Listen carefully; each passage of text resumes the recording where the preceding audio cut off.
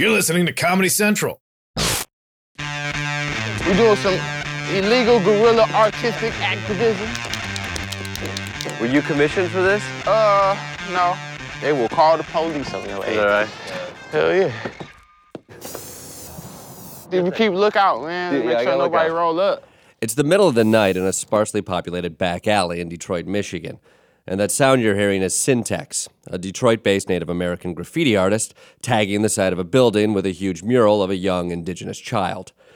And while I'm the last person you'd want watching your back in case of some kind of roll-up, fruit or otherwise, I knew Syntax was doing his small part to force us to see a cast-off nation of people.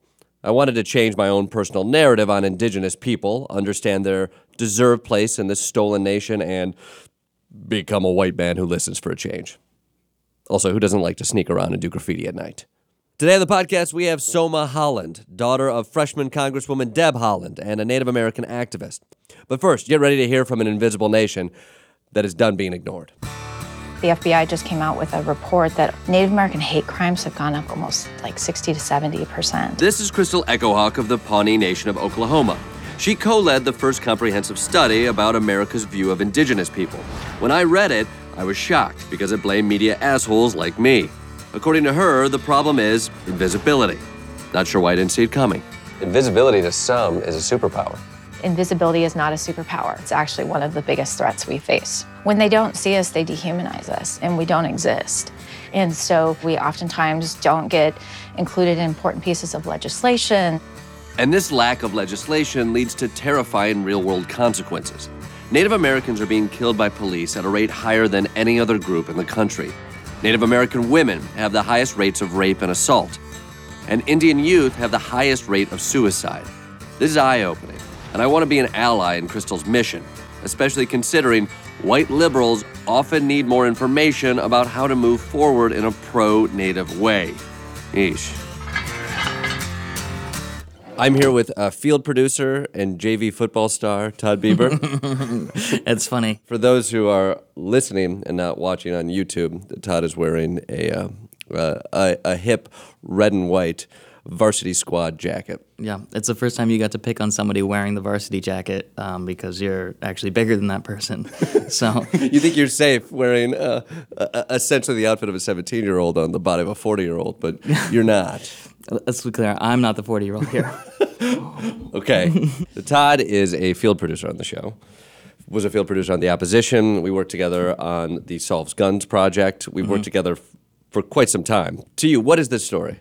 This publication came out recently that said 2/3 of Americans don't think that Native Americans are oppressed in any way, which is completely false. Statistically, there is some horrible things happening within the Native American community in the United States, and nobody knows about it, and they're basically invisible. Yeah, I think like something that came up as we were following this story was some terrible things happening within the indigenous community across America, some awful stats, but a community that wasn't being reflected in media. And I feel like as we talked about that, the articles we read and this study that we eventually talked to Crystal Echohawk about was sort of condemning media, people in power, entertainers, for not at all representing Native Americans, and when they do, having outdated images of Native Americans and outdated stories that are being told. So where are you pointing the finger? Is this not me, right? It's everywhere. And when they do show up, they're either these stereotypes about the mystical, magical Indian or drunks or over-sexualized Native women. We're really sort of relegated to these historical stereotypes.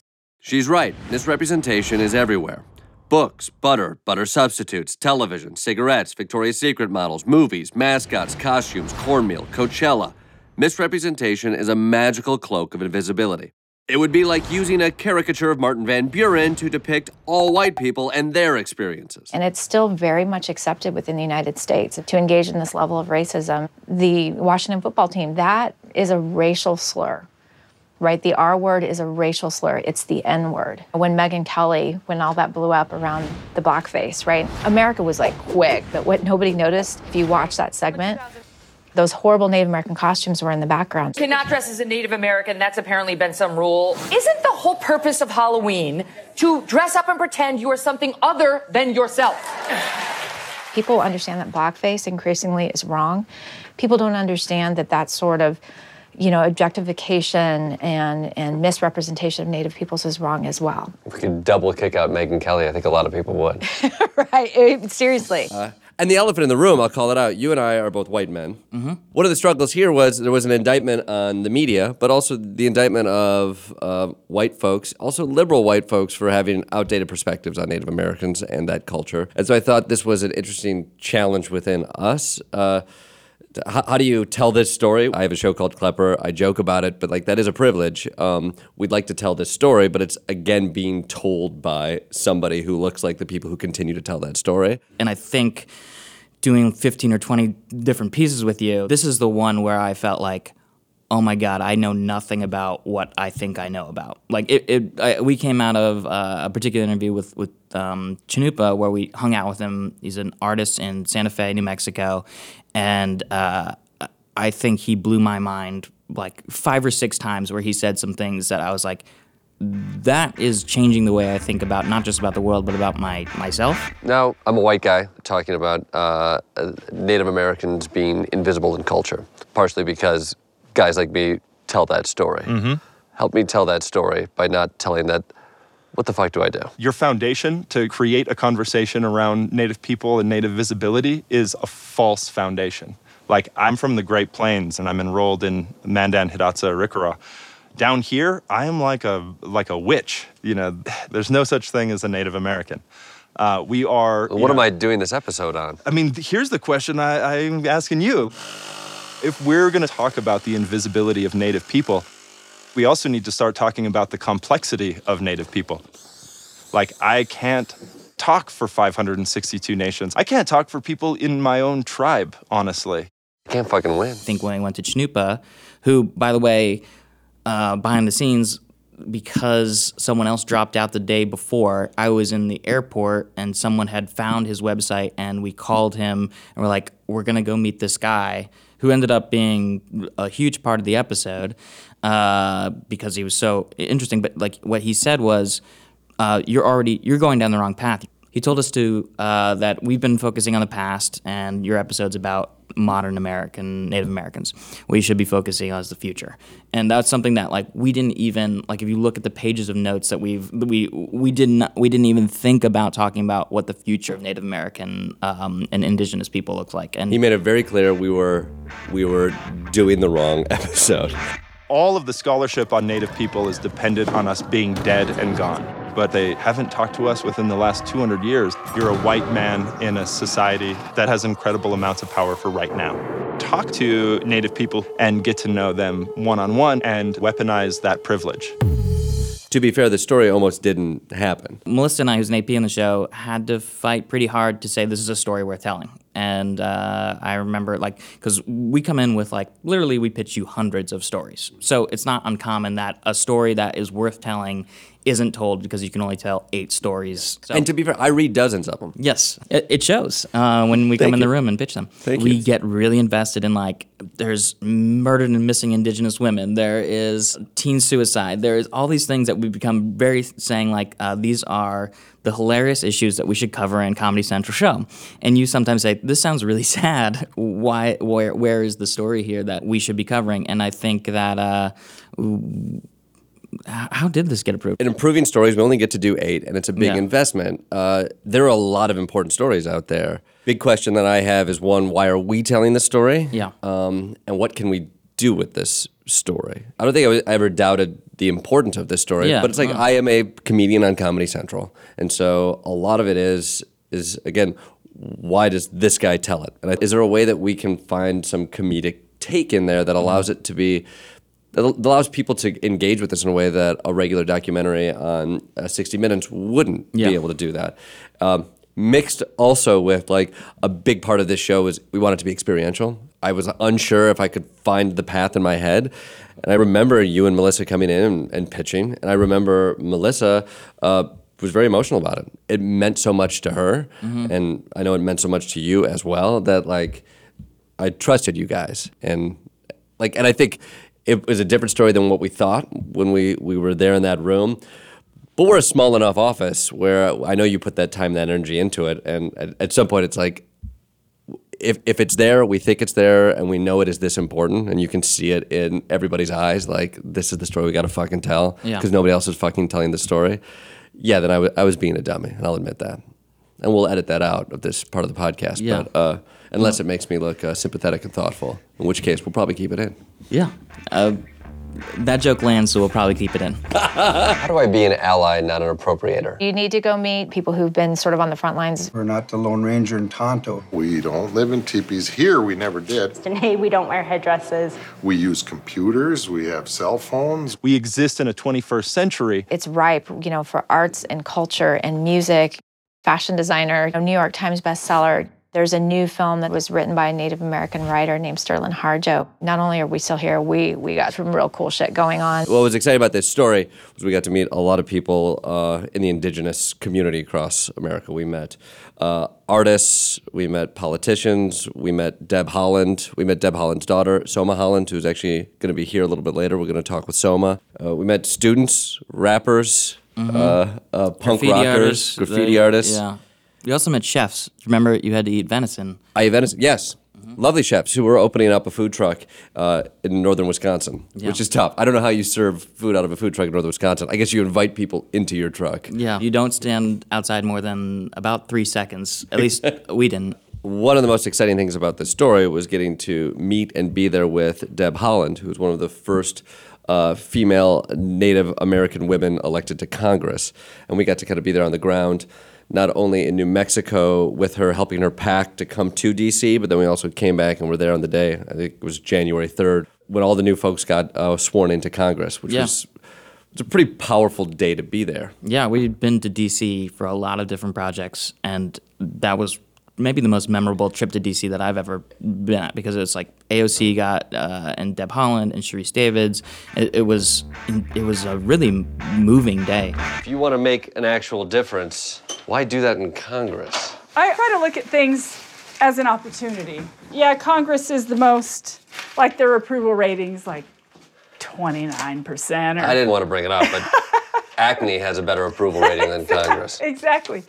But I think we're not talking enough about Native American issues right now. The environment, climate change, renewable energy, missing and murdered Indigenous women is not anywhere near the level of discourse that it should be in our society. I'm curious, are you worried about over-representation? Over-representation? 2 whole people in Congress? Oh. No, not at all. Also, we started to weave in my own personal story, which was when I was a kid, I was in a thing called the Indian Guides, which was a bonding experience I had with my father, where you basically dress up, you wear a little leather skin vest with a bunch of patches on it, a little headdress, and you go out into the woods, you learn how to make fires, you do karaoke and perform in funny little variety shows with a bunch of other kids and their dads. Occasionally you beat drums. Yeah. I didn't think much about it. And to be quite honest, I enjoyed it. It was a nice bonding experience with my dad. I look back at that and it sits oddly with me, just because it felt like we weren't engaging with the Native American community, but we were dressing up. And I don't think there was, I don't think there was malice in it. I think it was just like this was kind of accepted. It was the norm. It'd be too easy just to say, oh, this was some weird old racist group that people didn't know about it. I think there was an attempt to bring Native American culture into suburban Michigan. Yeah. And to be honest, it was a fun bonding thing with my dad. But I look back on what that was, and I feel weird about it. Yeah, you should. What is it about that program? Like, why don't you guys have that? I think the reason we co-opted the idea of Indian Guides is because our own traditions are slavery, institutional racism, and cultural genocide, which are not exactly great weekend activities for a father and son. We walked out the door knowing kind of this Indian Guide through line, and we sort of assumed we would talk to a bunch of different people, have these experiences, and I think storytelling-wise, we thought we would probably end this episode with me atoning through an Indian Guide performance, because you wanted to do the Super Bowl shuffle with your dad Yeah. I said, yeah, of course, let's do the Pawnee Shuffle. And I knew in my heart that I would never allow you to do the Super Bowl Shuffle. To give context for it, yearly what you would do as somebody in Indian Guides is you would go to a weekend retreat, and there was a variety show, and the group I was in, which was the Pawnee Tribe, we had 2 very successful years where we won the variety show. One, we did the Super Bowl Shuffle, which was called the Pawnee Shuffle. So those are like my biggest memories. They truly are of performance. Yes. And the 85 Bears. Yes. And so comedically, we thought maybe there was a way to do a woke parody version of the Super Bowl Shuffle. Do you hear yourself saying it out loud? I don't know. What is comedy in 2019 anyway? I don't know. A woke version. Let's say that again. A woke version of the Super Bowl Shuffle from 1985 Bears as Native Americans with your dad in an episode where we are not shining enough light on Native Americans. I think that like part of like what our journey was saying that like you go into these episodes with an idea like how do you comedically end these things, and we started interviewing people, it became very evident that was the wrong way to end the story that should be told. I remember in the car ride back from Chanupa's house, we were in Santa Fe. We were driving back to the airport, and we were talking about like how we were going to end this episode. And I think at that point, we were still far away from doing the Indian Guides remake of the Super Bowl Shuffle, but I think we were unsure what it was going to be. Yeah. And I think it was you in the car. We were kind of like, I think, what if we keep struggling how to tell this story and how we end this story? It's not our story. Let's give it over to somebody who's already trying to articulate something that we just simply can't. Yeah. And so we gave a good 90 seconds over to Chanupa to make a story. Yeah. And again, one of the things he often talked about out there was like the stories that aren't being told are the stories of survival, and they're modern images of Native Americans. They're also like futuristic images of Native American culture, which I think resonated with us, where it was like, fuck talking about old school Native American images of people in teepees fighting against the Indians. Like, we already know that's racist and out of touch.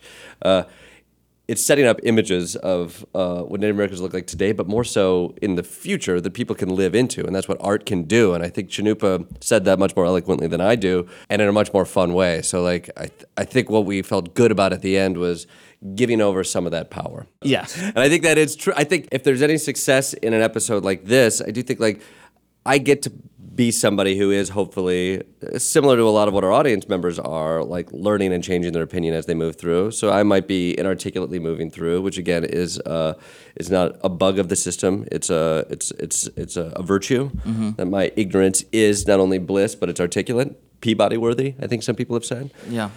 Having submitted some of your work to the Peabody, they would disagree. But yeah. Okay, yeah, that might be true. I thought there were mailing issues. Yeah. No? But we both have won Peabodys, though. We have, yes. You for The Daily Show and me for The Onion. You for The Onion. That's right. You were an intern at The Onion? Yeah, I was. And I was literally the lowest rung at The Onion. But I was on the list of people, and so I got a Peabody. Yeah, I think your Onion Peabody can be seen in the work that you've done now. Thank you. I think we made it about us again. Yeah, I think you're right. This is the danger. This is the danger. Yeah. Chanupa made it very clear we're telling the wrong story.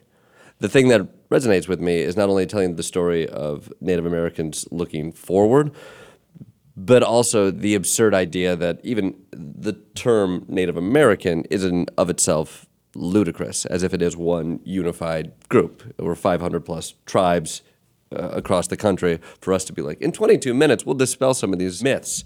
Like, that is ludicrous. Yeah. Not that I think it's a story worth attempting to tell, but hopefully... Somehow we did it. I don't know how, but we did it. We totally nailed it. Well, but I hope you can start to dispel some of those images, at least start to dismantle it. We are joined by Somah Haaland. Somah, how are you doing? I'm good. How are you? Now, just before this, I had asked you how you wanted me to introduce you. Yeah. We met because you're Deb Haaland's daughter, but I don't want to call you Deb Haaland's daughter. Everybody else does. So I'm not going to do that, Somah. I know I send you into an existential quandary. Yeah. Of how would you Absolutely. like to be named or titled. Yeah. Did you come up to a decision? Do you know who you are yet? I still don't. I think I take after my mother in the way that I'm kind of a jack of all trades, you know? I am a theater artist at home in Albuquerque, but I do a wee bit of activism and writing here and there. I think the last couple years of my life were really spent helping my mom or supporting my mom to get to where she is now. So we've seen you a handful of times over the last 5 months. When we first got to see you was at your house in New Mexico.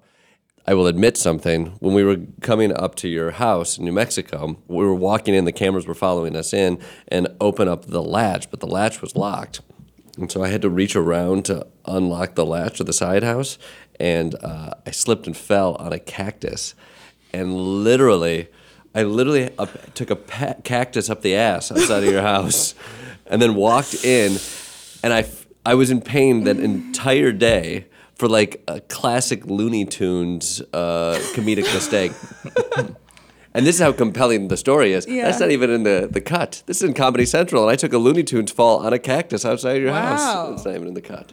yeah. So if I looked at all uncomfortable that day, it's because I was. That explains a lot, Yeah. actually.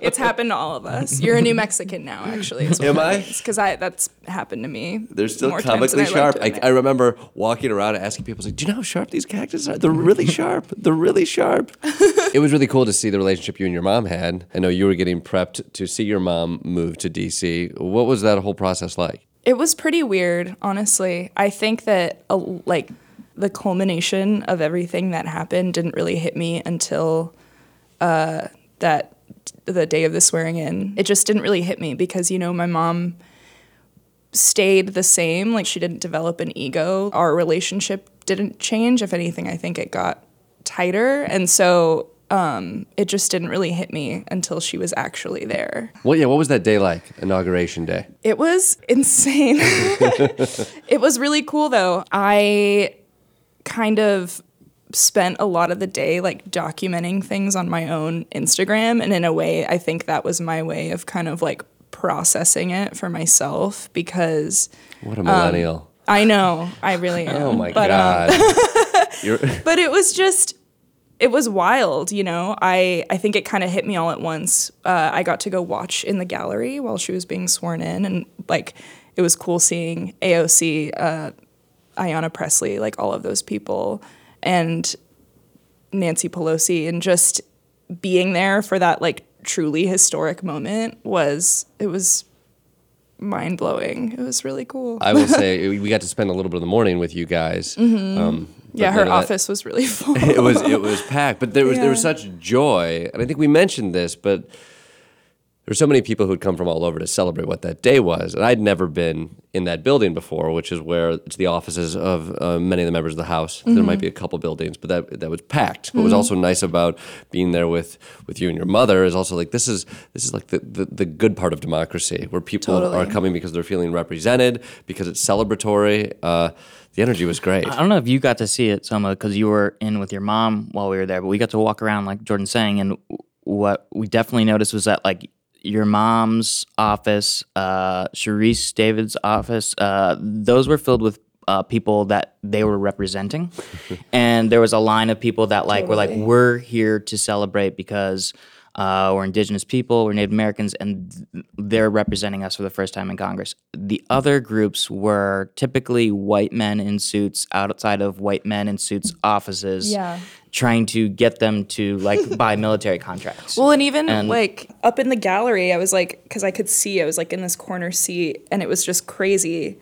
Like the Democratic side, it was like so colorful. There's like kids running around, women, like people wearing all kinds of different things. And then the other side was just like men, suits, red ties. This kid sitting next to me, he was like, oh, that's my dad. And he like points and he's like, he's the guy with the red tie. And I was like looking, and he's like, he's next to the guy with the white hair. And I was like, yeah, I totally see him. I remember later that night, we were at a bar, we were eating dinner, perhaps doing both. But the news was on in the background. It was all the big highlights from the day, and that image I think was shot from the gallery looking down of your mother and Sharice Davids hugging and those tears. That was such an emotional moment. I mean, even just people in the restaurant watching and pointing and putting food down, like it felt like something was happening.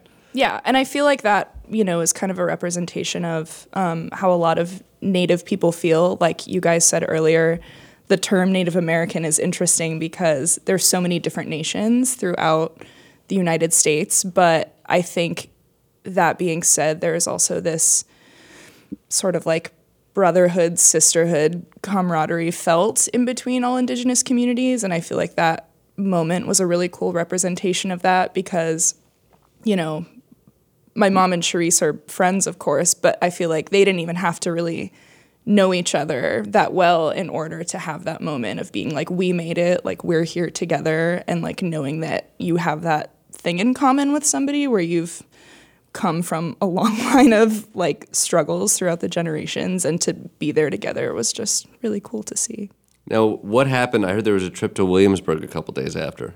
Yeah. Colonial Williamsburg. I thought it was just a trip for vinyl. No, it was, Colonial Williamsburg. Yeah, we took a train down to Virginia, and I got to go to Colonial Williamsburg and the Jamestown Settlement Museum, which was pretty interesting to see because just the representation of Native people in museums kind of on this side of the country is very different than what I've experienced back home. What does that representation look like at Jamestown? What I noticed just going into the museum was there was literally this sign that said something like about how people were brought over from Africa, and Africans and Native people and Europeans all like worked together to create America. And I was like, that's not really exactly what happened, but okay. But they have to sell T-shirts at the end, Yeah, reality is exactly. hard to sell T-shirts off of. I think, did you post a video of a white guy in war paint? Yes. Well, and here's the thing. So I ended up writing an article about this for Teen Vogue, which I was really lucky to have the opportunity to.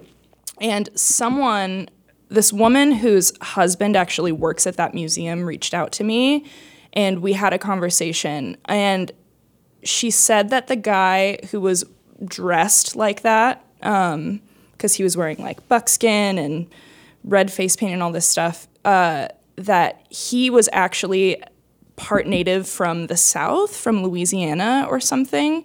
I knew he wasn't part of the nation, that he wasn't part of the Powhatan people that are originally from Jamestown. But I explained to her that, because of the context that the entire museum kind of set up as you walk through the museum and then go into this Indian village that they have outside, that was not apparent to me at all. And I just found it kind of bizarre that they set up this like interactive exhibit where kids can like play and do all these things, but like completely disregarding what actually happened. Or, like they wanted to share some of, the Powhatan traditions, I suppose. But as a Native person, I personally like don't want to share parts of my culture with people unless they understand the attempted genocide and all these other things that took place. Do you know what I mean? But like there's a buy-in. You can't swing by for the day. You can't just,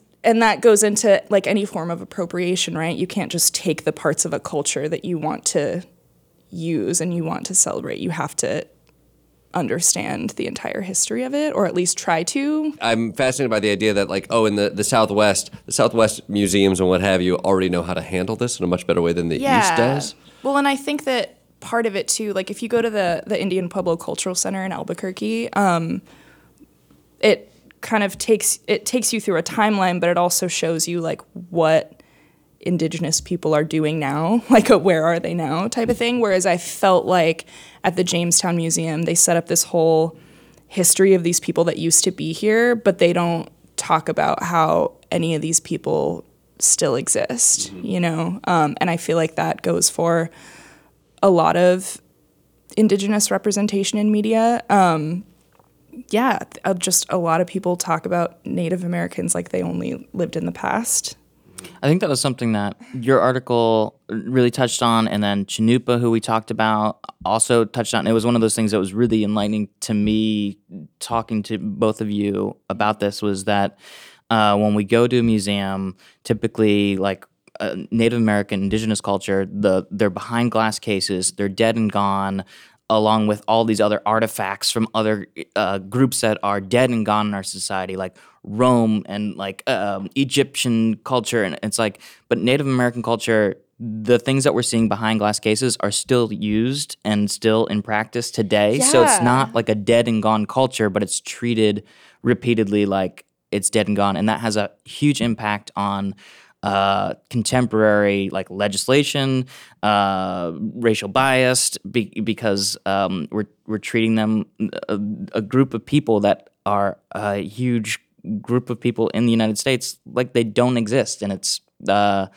we're taught that since like, I know I was taught that since like first grade. It was Absolutely. Yeah. I have a friend, because I went to the Met the other day. There's a lot of stuff from New Mexico, from like the pueblos around where I live, and it was really cool for me to see. And the Met actually does a really good job of, acknowledging the land where we are and the people where these things came from. But I think, the museum has all these old things that are art, but I think a lot of people don't realize that they're used, they have a purpose. And also we still use all of those things today, right? They're like, oh, this is this like old dress or these old moccasins. It's like, no, we still use all that stuff. And I think that was another thing, like when my mom was sworn in, we all came dressed in our traditional attire, and to me that's normal because I wear those things at home all the time.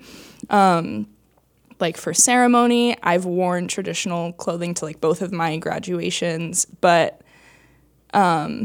like just walking through the Capitol building, people literally just like looked at us and like stepped aside, and it was just apparent that a lot of people hadn't seen anything like that before. Yeah. It's a lot of red ties.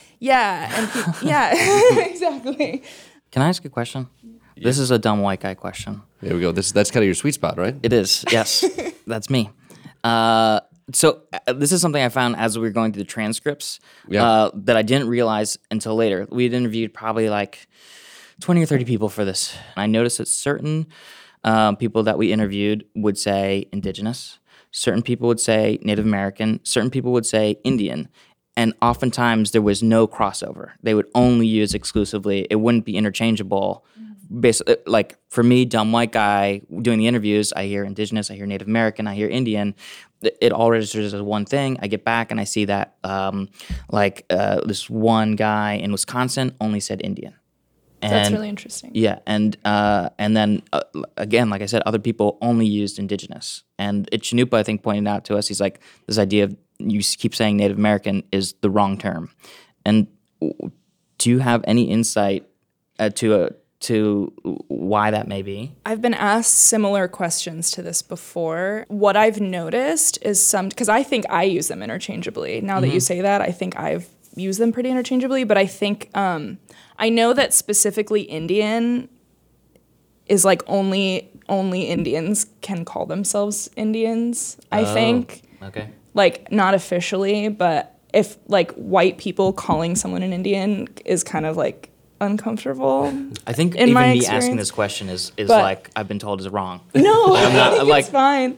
This is a safe space. It's a safe podcast. Okay, great. Like I'll say, and I think that when I'm speaking to other Native people, I will like call myself Indian. But I think at least this could be totally wrong, but this is in my experience and kind of what I've seen over like this social media kind of indigenous renaissance that I've been witnessing, is that indigenous seems to have come more recently, and I feel like that's kind of an umbrella term. Like when I think indigenous, I think that includes like Aboriginal people in Australia. I think that includes, indigenous peoples of everywhere, Brazil, in South America. South America, exactly. Like I think, to me, indigenous sounds like an umbrella term for people Indigenous people everywhere, not just kind of in the United States, whereas Native American, I think, is like all Native people within America, you know? I think for you, Todd, what I would say is like, take that, and when you think about talking, maybe the easiest thing for you to do is just not talk. Nothing that's safe. Yeah, I feel like probably a that's good the idea. safest thing. Just yeah. And honestly, whether it's around situations that you feel could be dicey or just social situations, I've found that like your best game plan is to think about whether you should speak and then choose not to. I think you just have him on the podcast so you're not here talking about yourself the whole time, right? A little bit, yeah. He's sort of, he's like a punching bag, if you will. Yeah. Well, thank you for coming on and joining us. Yeah, thank you for having me. When your mom gets the unredacted Mueller report, will you share it with me? Absolutely. That's all I ask. If you like listening to this podcast, you're going to like watching it even more. So go check out Klepper. It's on all of your devices, including your television. Go check it out. Thank you for listening. This has been a Comedy Central podcast.